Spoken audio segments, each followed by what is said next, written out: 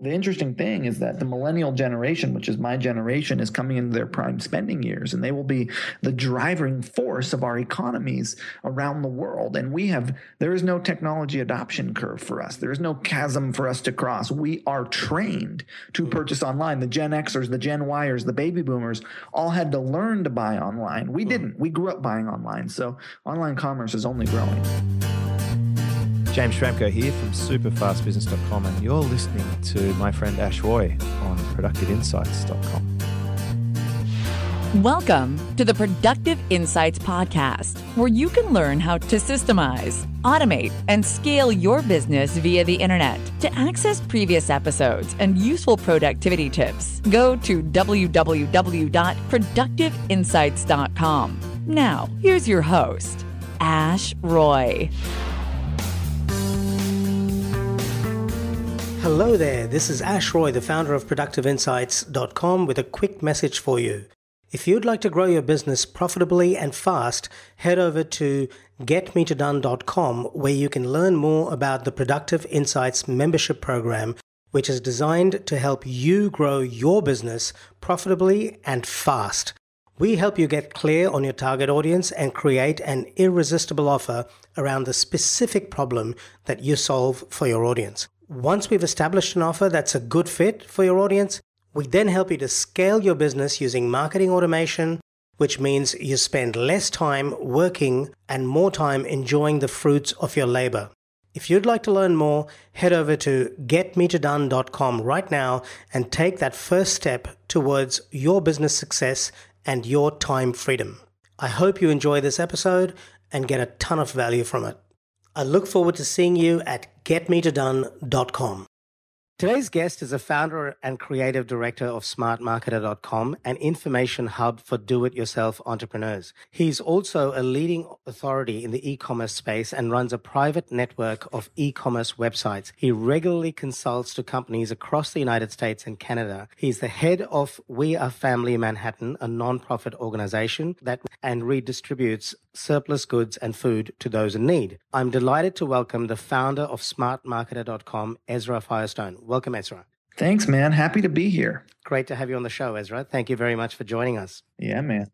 Ezra, you've done courses on Shopify and Amazon where you've talked about e-commerce and you've trained entrepreneurs in e-commerce. So you are the ultimate authority on e-commerce as far as I'm concerned. So I'd love to hear your thoughts on how you define e-commerce, how it's evolving, and where you see it headed in the coming years, say next 3 to 5 years. Sure. Thanks, man. You know, I just document what I'm doing in my own businesses. And we've got several businesses that are doing very well, one of which is doing about 40 grand a day right now, which is fantastic. Wow. And I just mentioned that because in this, arena of business education, the way that you show your success is by talking about how much money you make. Not that that makes me any smarter than anyone else. It just means I have a successful store. So e-commerce is literally, in the literal sense, online commerce, transactions that happen online, the sale of anything online. It's a service. Any money that is taken online is electronic commerce. Now, in the lingo of our community, e-commerce relates to the selling of physical goods in particular. That's what people think of when they think of e-commerce. They think of the selling of physical goods. Yeah. And that's what I do. I sell physical products on my stores. I also have an information marketing business where I sell digital courses, but I don't consider that to be e-commerce, even though I am electronically accepting that money. Mm-hmm. So as far as where physical products are going, what we're moving towards is integrated social commerce. And what that means is traditional e-commerce was you go to Google, you search for a product, you visit a website, you add the product to your cart, you pull out your credit card, you check out, kind of like that. And now what's happening is Shopify, which is the largest commerce platform, online commerce platform in the world, has connected with Pinterest and Facebook and Twitter. And you can now basically make one-click purchases from within the social application. So Facebook is getting people's credit cards on file by releasing a peer-to-peer payment system through their messaging like PayPal. And then eventually you'll see click to buy this with one click in the news feed. So you can make a purchase without ever leaving the Facebook news feed. So the next big thing in e-commerce is integrated social commerce, and it's coming about. It's already available in a very small capacity, but it will be more widely available. People won't have to leave social networks to make buying decisions. Wow, that sounds pretty awesome. It's crazy, man. So what sorts of physical goods are you selling at the moment, Ezra? I sell coffee and skincare. Okay. Right. Handmade, organic, edible skincare, and also cosmetics. Coffee, skincare, and cosmetics are my markets. Okay, so my next question was going to be, what sort of businesses do you think should consider embracing the e-commerce model? And I think the answer from your previous comments is just about any business that can transact online. Yeah, I think that no matter what your business is, you should have a way for people to pay you from their computers. You know what I mean? Yeah. Get yourself a shopping cart, collect payment before they come in, make it easy for people. They want to pay online. They don't want to carry around cash. They don't have to pay you when they come into your establishment. Sell your goods digitally. The interesting thing is that the millennial generation, which is my generation, is coming into their prime spending years, and they will be the driving force of our economies around the world. And there is no technology adoption curve for us. There is no chasm for us to cross. We are trained to purchase online. The Gen Xers, the Gen Yers, the baby boomers all had to learn to buy online. We didn't. We grew up buying online. So online commerce is only growing. Right. As more and more of them come into the age where they have credit cards and they can make purchases themselves, which is only going to increase exponentially, e-commerce is just going to explode. That's right. I mean, it already has, and it's still going. Okay, so could you share some of the most common challenges you've seen, Ezra, with people getting started with e-commerce, and what's worked best with overcoming them? I think the problem that most people have is they just never get started. They run around looking for a product for a million years. They never get their website up. It's like, get a minimum, get something together. Let's get something going here. So I think that the most common problem is never actually getting started. And the easiest, and what you want to do is figure out some kind of minimum viable offer and get that up and get it selling. Just anything. I don't care what it is. Figure out one thing to sell and start with that one thing and begin marketing it. Okay. You don't have to have everything in place before you start selling. Now, let's say we have someone from the audience who's listening. If they want to get started with selling, how do they go about finding something that they want to sell? What's a good starting point? I don't do my training is good to better. You come to me when you have a successful business and you want it to get better. I help people go from 6 to 7 figures, from 7 figure to 8 figures. I don't do a lot of getting started training. That's not my specialty. There's places to source products like Alibaba, and you can get stuff from China. And I don't recommend actually sourcing from overseas. I recommend finding something local that you can, put your hands on and touch and know how it's made. And the key with sourcing a product is you need some level of uniqueness so that you're not just selling the same crap anyone else is selling. But again, I'm not the guy to go to learn about how to pick out your first product. I'm the guy to go to learn about how to take your business to the next level, how to scale, how to drive advertising, how to convert, how to drive repeat business. But as far as picking products to sell, I think that's not a problem that I can solve for you. Sure. Okay, let's move into our action section, Ezra. What actions do you think a person can take to take their business from 6 figures to 7 figures, use the e-commerce platform to do that? Yeah, so look, you got to have something to sell. Number one, and we talked about this, some kind of an offer that people actually want. And the other thing is that people focus on the product. First, you have to focus on the promise. People don't buy the product, they buy the promise. Right. They buy what you tell them it's going to do. And, people will look at 2 different products. They'll see the one that has the best promise and they'll buy that one. And this goes for services as well. And they'll never know which one was better. Now, the job of the product is to live up to the hype, to live up to the promise. So the product has to deliver the goods, but you've got to work on that sales message first. You got to figure out what people want. What problem does this thing solve?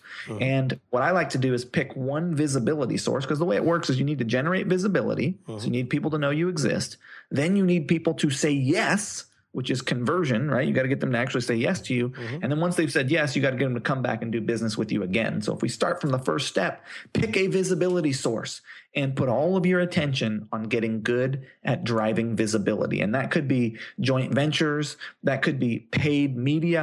I love Facebook advertising, Pinterest advertising, Instagram advertising, Google advertising. I think Facebook is the biggest one and the easiest one to get started with. Sure. Become an expert at driving visibility on Facebook to your offer. And if your offer doesn't convert, well, then you got to figure out why people are not buying it. Survey them, put an exit survey on there. Ask them, why did you not purchase today? Like, what is it about your offer that's having people not be interested? What we do is we send people to article pages, pieces of content that are like, for example, if you were selling a piece of software, you'd send them to a case study about how amazing this software, about this business that doubled, this company that doubled their business by using this amazing piece of software. And then the people would click through to go to the software. I send people to 5 makeup tips that then they click through to go check out my makeup line. So I'm using content to engage someone in a conversation that alludes to a solution, and the solution is my product. So figure out how you're going to advertise. You need some kind of a sales funnel, and start working on advertising. That's really the first step. Become an expert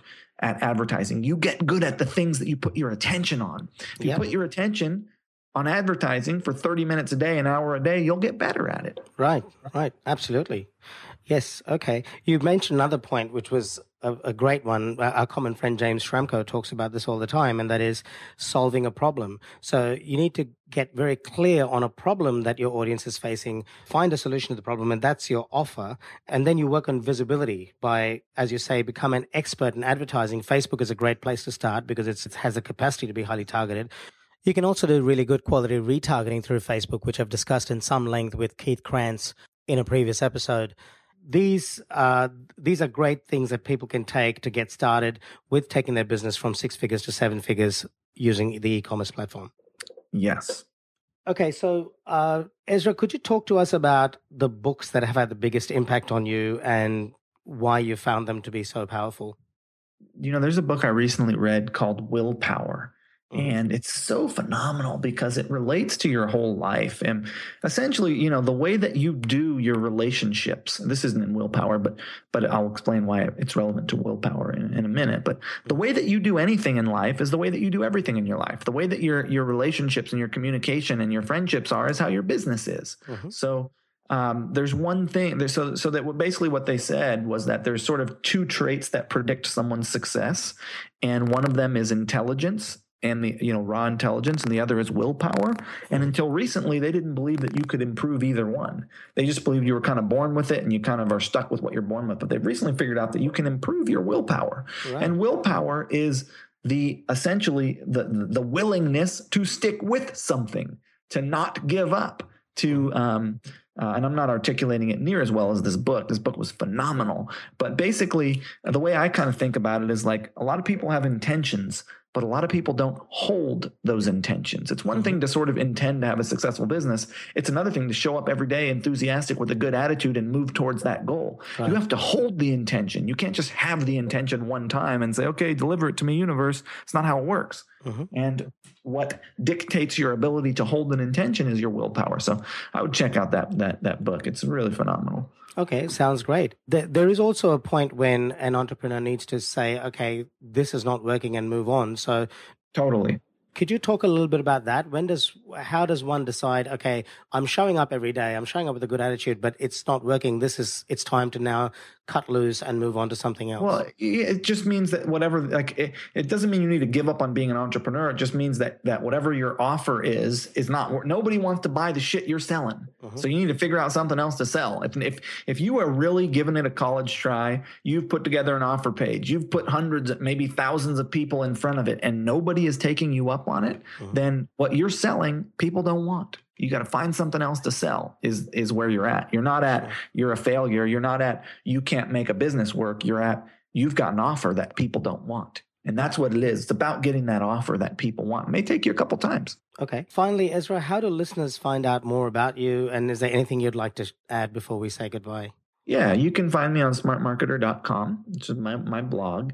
And what I want to add is that, a lot of people will tell you to hustle, to grind, to sacrifice. And I think that's terrible advice. I think that you shouldn't work more than 8 hours a day. I think that this is a marathon. It's not a sprint. And if you work yourself into the ground, you're hosed. And I see a lot of entrepreneurs do that. They go on a sprint for 3 months and then they burn themselves out and they work till their eyes bleed because that's the advice they're getting. I think that's the worst possible thing you could do. I think that what we want is slow, sustainable growth, steady pressure every day. The key to success is consistency. Yes. It's not some special, thing. It's just showing up every day and keeping moving towards your goal and putting slow and steady pressure on. And that's what I would suggest. Sure. Don't overwork. In fact, you speak about this a lot on your podcast with James Schramko, the Think, Act, Get podcast, which I listen to a lot and really enjoy. Thanks, man. So I would recommend that listeners go and check it out. It's a really great show. And also, if you do want to find out more about Ezra or even meet him in person, you can show up at the Superfast Business Conference, where I believe you'll be speaking, Ezra, in March next year. That's right. I'll be there. Superfast Business Live. It'll be a good event. So if you're listening to it before then come on out. Yeah, absolutely. I'm looking forward to meeting you there too, Ezra, because I interviewed every single person who presented at Superfast Live last year, and I'm planning to do the same this year. So I really look forward to meeting you in person, and thank you so much for being on the show, man. Absolutely. Thanks for having me. Great to have you. Okay, so that was a really, really good episode. Short, sweet, compact, and full of information. Some of the key takeaways for me in that episode were around getting to understand your market and coming up with one piece of content that is a solution to the problem your audience is facing, and then driving traffic to that content, which leads them to your products, which offer them a more detailed solution. Another really key takeaway for me was focus on the promise before you focus on the product. So make sure you have a promise that is quite enticing, but be sure that your product delivers on your promise, because if it doesn't, then you're going to do your brand quite a bit of damage. I really liked his point about having intention versus holding intention, and his point about showing up every day as opposed to just having an intention to show up and then not actually delivering on that intention. He also said the key to success is consistency. And I really think that is one of the most important things that you can take away from anything related to content marketing and probably entrepreneurship in general. So I hope you found that useful. Some related podcast episodes that you would probably enjoy if you enjoyed this podcast would be episode number 6, where I talked to Chris Garrett about content marketing in a lot of detail. Episode number 14, where I talked to Ralph Burns about Facebook advertising.